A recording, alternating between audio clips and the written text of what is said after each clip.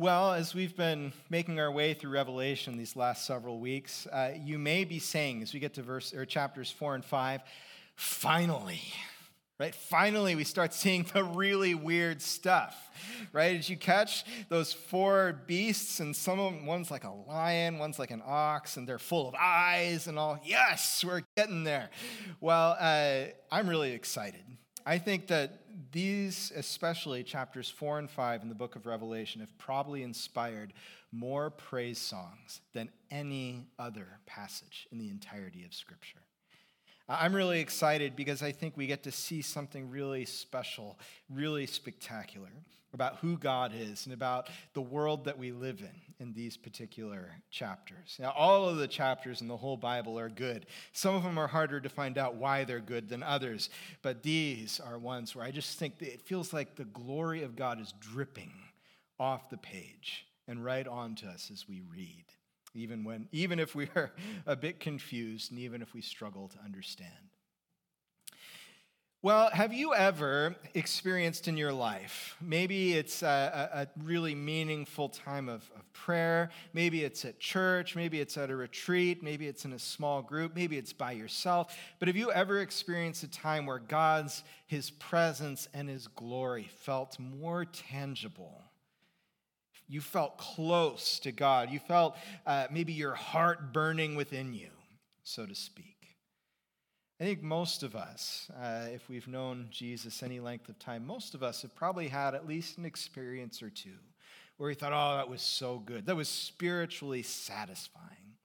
And every once in a while, we have someone in the church who will come up to me and they'll say, oh, I really felt the Holy Spirit this morning. And then, which always kind of makes me wonder, like, so you don't feel Him the rest of the time, okay. But also will come up to me sometimes and say, man, I really didn't feel anything. What went wrong this morning? And it's troubling to me. Not because of the person who's coming to me, but because, how come it does seem like sometimes God's right there and sometimes not? Why are there those highs? Should we be we kind of want to chase those spiritual highs and those spiritual experiences, don't we? We want to go to a church where the music is such, and by the way, the music was such this morning, where it's like, oh, this is so great. Like God is here and I am praising Him and I am worshiping Him. And we want to be around people that when we're there, it feels like, oh, I'm being led into God's presence in one way or another. We want a preacher who can do that for us. We want friends who can do that for us. We want books that can do that for us. And we sort of end up chasing the experience, don't we? Or am I just preaching to myself this morning? No, I think it's really common, especially in our culture today. I need to feel it when I show up. I need to feel it. And I love feeling it. Feeling it's a good thing. So don't misunderstand me this morning. But what do we do? Why is feeling it not the most important thing? I'm going to propose to you that it's not, first of all. And I hope I can demonstrate to you from Revelation 4 and 5 why our experience in worship is much less important than simply offering worship to the one who is worthy. I kind of gave it away right there. Now, I'm going to walk through these passages sort of verse by verse, and I'm going to try and do it quickly so that we don't go on and on and on and on. I didn't divide these passages up into two different passages, 2 different weeks or something like that, because I can't. They belong together. They need to be preached together. And I think we'd do violence to them if we split them up any more than I have. So let me jump right in. After this I looked, and there before me was a door standing open in heaven. So John, he has been having some sort of earthly experience, some sort of vision of Jesus Christ, but now he's actually going to see things from heaven's perspective. Not just his own perspective here on the earth, but what does it look like up in heaven while the churches are going through all that they're going through today? Because this comes right after the letters to the 7 churches that John had written. And some of them are suffering, and some of them are struggling, and some of them are compromising. And all of these things, don't they kind of obscure our vision of God in one way or another? We are suffering. We say, God, where are you? Have you forgotten me? By the way, that's a good prayer. I don't want you to be afraid of that prayer when that's what's happening in your life. Or they might be saying, God, we don't want to be faithful in this moment because it hurts too much to be faithful in this moment. Or maybe they're saying, God, everything seems fine down here. I don't know what all the fuss is about in the first place. We're about to see, from God's perspective, what's actually happening in all of this. And the voice John had first heard speaking to me like a trumpet said, "Come up here and I will show you what must take place after this." By the way, after this, it's not like way off in the future, but after what I've just showed you, after the letters I've just sent you, here's what's happening in heaven. Not distant future, but immediate future. And it says, "At once I was in the Spirit, and there before me was a throne in heaven with someone sitting on it. And the one who sat there had the appearance of jasper and ruby, and there was an emeraldy sort of rainbow surrounding him." This actually is a reference. Remember, we said everything in Revelation just about has an Old Testament reference somewhere. And here, Exodus 28, the decorations and the garments of the priests in the temple. Hebrews, the book of Hebrews tells us that the tabernacle that God gave to Moses in such detail. Remember I said some passages of the scripture are a little more rewarding immediately to read. Some of the less rewarding ones, like back in Exodus, where it's like, "And the tabernacle shall be this big and this deep, and you shall put these things in it, and the curtains shall be this long." Not as immediately rewarding as some of the other places in scripture. But if you read that, when you get here and it says God looks like a jasper, a ruby with an emerald rainbow, you'll see this is what the tabernacle was pointing forward to. It was glorious and it was beautiful. In our church, it's a beautiful church, but that beauty only hints at the beauty that is God's by nature, upon our sight and upon our experience and upon our understanding of him. And then you've got this rainbow, right? It encircles the throne. Well, God's about to announce judgment. But do you remember when the rainbow first appears in Scripture is after the flood? And it's God's promise, "Never again will I destroy the earth in this way." Whatever judgment God gives, there will be mercy that comes with it. Praise God, or no one would stand. Surrounding the throne were 24 other thrones, and seated on them were 24 elders, dressed in white with crowns of gold on their heads. And we're going to meet these guys several times. But I think what we're actually seeing is a heavenly representation of the church, of all of us, of the church as a whole, surrounding the throne. What are they going to do? They're going to worship God. And they're going to praise him. They're in his inner circle. Right, they're immediately surrounding the throne. Later on in chapter 5, it says, "I looked and I heard the voice of many angels, numbering thousands and thousands and 10,000 times 10,000, and they encircled the throne." And what else? The living creatures and the elders. The church is closer to God in that heavenly council, even than the angels. What an amazing thing. And then from the throne came flashes of lightning, rumblings, and peals of thunder. Again, judgment's coming. And in front of the throne, 7 lamps were blazing, and these are the 7 spirits of God, the whole Spirit of God. Every time we read 7, we should think all of it, everything. The letters to the 7 churches, to all of the churches, even as they speak specifically to 7. Also in front of the throne, there was what looked like a sea of glass, clear as crystal. We're going to see basically all of the bad things emerge out of the sea because it represents chaos and disorder and a world that is falling apart. This is where the beast later on in the book of Revelation is going to come from. In the center around the throne were 4 living creatures. Good, the weird stuff. And they were covered with eyes in front and in back. And the first one was like a lion, the second like an ox, the third with a face like a man, and the fourth like a flying eagle. And these represent for us all of the creation, all of the animal kingdom, right? The lion, the greatest of the wild animals. The ox, the most powerful of the domesticated animals. The person with the face like a man, you and I. And then the eagle, the beast who looked like an eagle in flight. And this because in the creation accounts, God actually separates out the air animals from the land animals and so on. And together, these four are meant to say that the whole earth is doing what? Well, they're shouting, "Holy, holy, holy is the Lord God Almighty, who was and is to come." And this is such an encouraging thing for us, I think. Because it often feels like the whole earth is not shouting, "Holy, holy, holy," doesn't it? We look out at everything that's happening in humanity and because of humanity, and it seems like it's all falling apart, or it seems like no one loves God and worships God, or it seems like God's not in control. And yet the heavenly picture is all of creation with a unified voice shouting, "Holy, holy, holy." And maybe it's a little bit like, in the winter when it gets really cold here, which is only, really cold California style, but really cold, and the snow comes down to, maybe 1,000 feet or something like that. There are days, we had one of these this last year, there are days where the snow falls and it falls low, and the next morning, everything is perfectly clear. Right? And you get out and you see the mountains, and you go, "Wow, that's amazing. That's unbelievable." It's like that song in "This Is My Father's World." "In the rustling grass, I hear him pass. He speaks to me everywhere." Well, the fact of the matter is that every time the grass rustles, we don't hear God speaking, do we? We don't hear him passing us.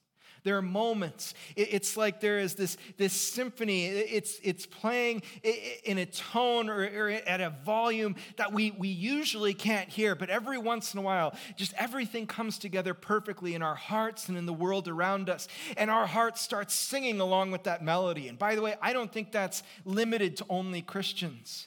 I think there are people who don't know Jesus who are nonetheless encountering him in his creation. And for a moment, their hearts sing in tune. And how quickly they fall back out of tune.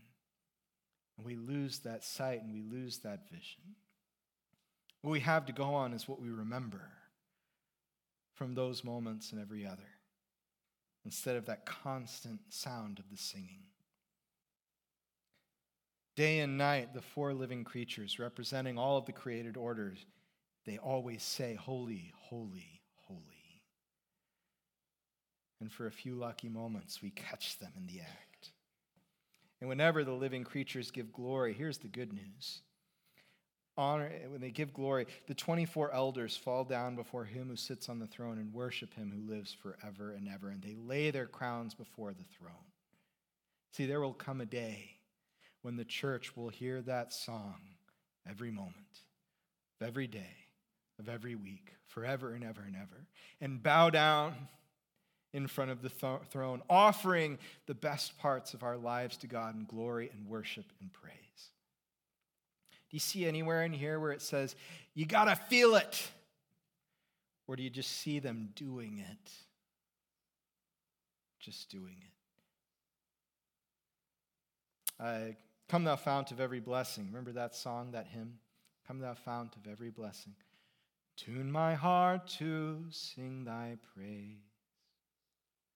Let that be the prayer of our lives. "You are worthy, our Lord and God, to receive glory and honor and power, for you created all things, and by your will they were created, and they have their being." There's actually an idea here of you created all things, and by your will they continue. Hebrews chapter 1, it says, Jesus Christ continually upholds the creation by the word of his power. God at all times has all of the creation in his arms, in his hands, singing that song. And if he were to ever step back and withdraw it, it would all disappear and all be gone. And yet he never does. This is the heavenly reality.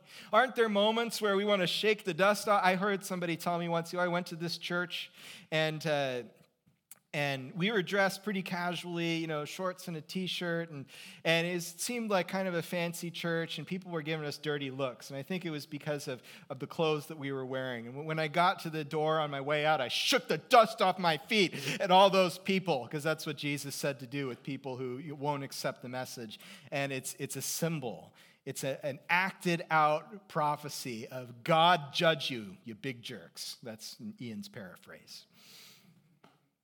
And aren't there moments when we want to do that in all sorts of different places? Like, oh, I give up on you. I don't want anything more to do with you. I'm so tired of you hurting me and hurting the people around you. I'm so tired of your inability to learn all of these things that you should have known by now.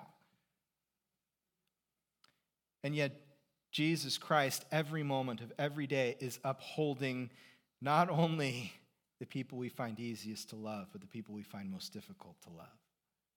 This is the heavenly picture. It's in the movie Galaxy Quest with Tim Allen, if you've seen this.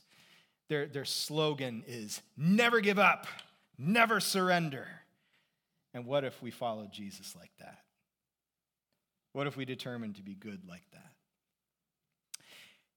John has seen a picture of the Father on his throne. And what could be more glorious than this? And yet in chapter 5, I saw in the right hand of him who sat on the throne a scroll with writing on both sides, which was unusual in the ancient world. You usually only wrote on one side because the way they put the papyrus together in a scroll was such that one side would have horizontal lines, easy to write on. Actually, they write this way in Hebrew. And the other side would be vertical lines, which are much harder to write on. But this scroll, there's so much that it contains. It's written on both sides. And it's sealed with 7 seals. There's that number 7 again. It is completely, utterly sealed up. But it also bears resemblance to an ancient document, an ancient Roman will, as a matter of fact, which would be a scroll or something like it, sealed with 7 seals. That makes good sense here. God has a plan for his creation, sealed up in this scroll with 7 seals. It is a plan, yes, to judge and to rescue and save, because the rainbow encircles the throne. It's how God will bring his purposes to pass finally. And this scroll, of course, is a symbol. And so the opening of it symbolizes that the end is beginning. It's all finally happening. And I saw a mighty angel proclaiming in a loud voice, "Who is worthy to break the seals and open the scroll?" But no one in heaven or on earth or under the earth could open the scroll or even look inside it. I think it's so interesting that it says, not even anyone under the earth. Like, were they asking Satan, "Hey, Satan, can you do this?" And I think, yeah, there is a sense. This is what we've always been striving for, to unlock the good future that God has for us. Even if we're in rebellion against him, we're looking for that good future that God has promised, even if we'd rather have it by any other hand. And yet no one can bring it to pass. Not a single person, not even the most powerful being we know outside of God and Jesus Christ, Satan himself. He can't bring the world to its end. And John wept and wept because no one was found who was worthy to open the scroll or even to look inside. Then one of the elders said to me, "Don't weep. See, the Lion of the tribe of Judah, the Root of David, has triumphed. He is able to open the scroll and its 7 seals." This is a description of power and authority. The Lion of the tribe of Judah, right? Lions, we think of them roaring. We think of them hunting. We think of the power that's in their bodies. The Root of David refers to the promised king from David's line who will rule, who will have authority. He is able to open the scroll and its 7 seals. And that picture makes a lot of sense to us. He is mighty. He has authority. He can do it. But what does John see? I saw a lamb looking as if it had been slain, standing at the center of the throne, right in the midst of God's authority and power, where the authority comes from, encircled by the 4 living creatures and the elders. Jonathan Edwards, a Congregationalist preacher in the 18th century, I believe, in America, he ended his life as the president of Princeton, although he only did that for about a year before he died. He was very unpopular with his congregation, but he wrote some of America's most famous sermons. Sinners in the Hands of an Angry God was actually required reading for me in high school, in a public school of all things. But he also, I came across the fact that he wrote a sermon on these 2 verses 5 and 6, the Lion of the tribe of Judah, the Lamb who was slain. I meant to actually bring a copy of that sermon in here with me this morning. It's like 25 pages long. And I wanted to show it to you because I've never preached 25 pages long to you, but also because these two verses he found to be so profound that he went on and on and on and on. How can this be true? The first image makes sense to us. Of course, the lion has power. Of course, the king has authority. But who would ever believe a slain lamb could bring all God's purposes to pass? What does that mean? That God uses a slain lamb to redeem and judge the world. What does it mean for how we live today? Because how often do we trust in power and authority instead of the way of the Lamb and the way of the cross? Only one of those two actually brings about the good end that God intends for his people and for the world. The Lamb went and took the scroll from the right hand of him who sat on the throne, and when he had taken it, the 4 living creatures and the 24 elders fell down before the Lamb. Each one had a harp, and they were holding golden bowls full of incense, which are the prayers of God's people. How amazing is that? Did anyone prayed yet today? Well, y'all did because we prayed in church. Your prayers, taken by the heavenly manifestation of the church to the Lamb, to the Father, in the innermost circle of his council of advisors. You know what? I am totally inadequate to this. Do you know what a big part of my prayer life goes like this? God, you don't need my advice. And I hesitate to make any requests of you. You know what you're doing. And yet, God says, I am bringing your prayers into my heavenly council to be heard and discussed there. And he doesn't mean, so you better pray good prayers, right? But it's this act of mercy and love. It has more to do with the rainbow that surrounds the throne than anything else. God listens to his people. What a miracle. What a miracle. When we're driving, my kid's favorite question is this the right way? Right? Oh my gosh. I just can't anymore. I don't know what I'm going to do the next time they ask that question. And aren't we asking God the same question all the time? And God still brings our prayers into that inner circle. He must love us.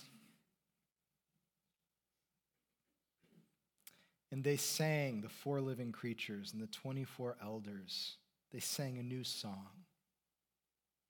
You are worthy to take the scroll and to open its seals because you were slain.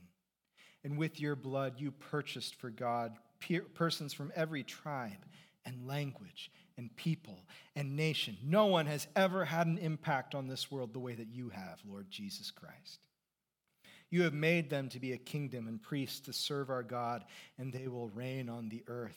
And then I looked, and I heard the voice of many angels, numbering thousands upon thousands, and 10,000 times 10,000. And they encircled the throne and the living creatures and the elders, and in a loud voice they were saying, Worthy is the Lamb who was slain, to receive power and wealth and wisdom and strength and honor and glory and praise. And then I heard every creature in heaven and on earth and under the earth and on the sea and all that is in them singing that song that's been playing since the beginning of creation, that one that we ask God to tune our hearts to sing, that one that we hear every once in a while snatches of and our hearts sing along with it, the one that when Jesus was coming into Jerusalem in the triumphal entry and the people were greeting him as king and saying, Hosanna, blessed is he who comes in the name of God.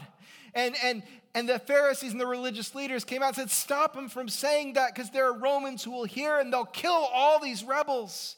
And Jesus said, if they don't say it, the rocks themselves will cry out. The song that all of creation was meant to sing. Worthy is the Lamb. And to him who sits on the throne and to the Lamb be praise and honor and glory and power forever and ever. Why do we worship? Why do we worship? How do we know we did a good job? That was a good worship this morning. It's maybe a bit crass to talk about it that way. It's not because we had the experience, folks. It's just not. That comes and that goes. And it will come sometimes in the lowest, least holy moments of our lives because God knows we need it. And it won't come sometimes in the holiest and most awesome moments of our lives. It's God's business when we can hear that song. And a day is coming when we'll hear it all the time. But that's God's business, not ours. Our business is worthy is the Lamb. He is worthy. See, that's what praise is about. Praise isn't about the songs that we sing. Praise isn't about the way we feel before, during, or after. Praise is all about God. And if we make it about those experiences, praise becomes all about us. Let God worry about that. Let God worry about warming your heart and setting it on fire. And you be faithful, we be faithful to show and to live and to proclaim and to celebrate that he is worthy like nobody else. Here's the last observation I want to make out of here. Remember at the end of chapter 4, they're praising God who sits on the throne. The obvious God, right? Not the Lamb who was slain. Holy, holy, holy is the Lord God Almighty who was and is to come. And everyone's falling down and worshiping, and it's great. And the elders say, you are worthy, our Lord and God, to receive glory and honor and power, for you created all things, and by your will they were created and continue. That's pretty good. That's good worship. But when the Lamb appears, well, the Father got 2 choruses. One of them's 3 lines, one of them's 5 lines. The Lamb gets 1, 2, 3 choruses. And the first one is 1, 2, 3, 4, 5, 6, 7, 8, 9, 10 lines in my Bible. The second one's 4 lines. The third one is 5 lines. Right? God is, you are worthy to receive glory and honor and power. But here's the Lamb. You are worthy to receive power and wealth and wisdom and strength and honor and glory and praise. And by the way, just in case you didn't hear it the first time, here's a second time. To you, the Lamb, be praise and honor and glory and power forever and ever. He is worthy because he went to the cross, because he died in our place, because he is able to open the scroll and bring God's purposes to pass, because he said, I'm not going to do it the way anyone else in this world does it. I'm going to do it the way God sent me to do it. And so what good, brothers and sisters, is our faithful obedience to God when it seems like we're getting our butts kicked left, right, and center? It's good because it was good for Jesus. It's good because Jesus gets all the glory in heaven. It's good because when we live the way that Jesus lived, Jesus is the only one who opens the scroll, but we're living by what's inside. We're showing ourselves to really be God's people. And some people in the world will see that and they'll say, I want to be a part of that too. I see the one that they're testifying to, and I'm beginning to hear the music, and I want to sing. And it matters because there are others who want to stand before God and say, you never showed yourself to me. I never knew who you were. Why'd you make it so hard, God? And God will point to his people who lived by the way of the Lamb. He'll say, I told you. You saw. Yeah, sometimes my people had a long way to go. But there were glimmers and snatches of that song in the lives that they lived. Folks, worthy is the Lamb who was slain.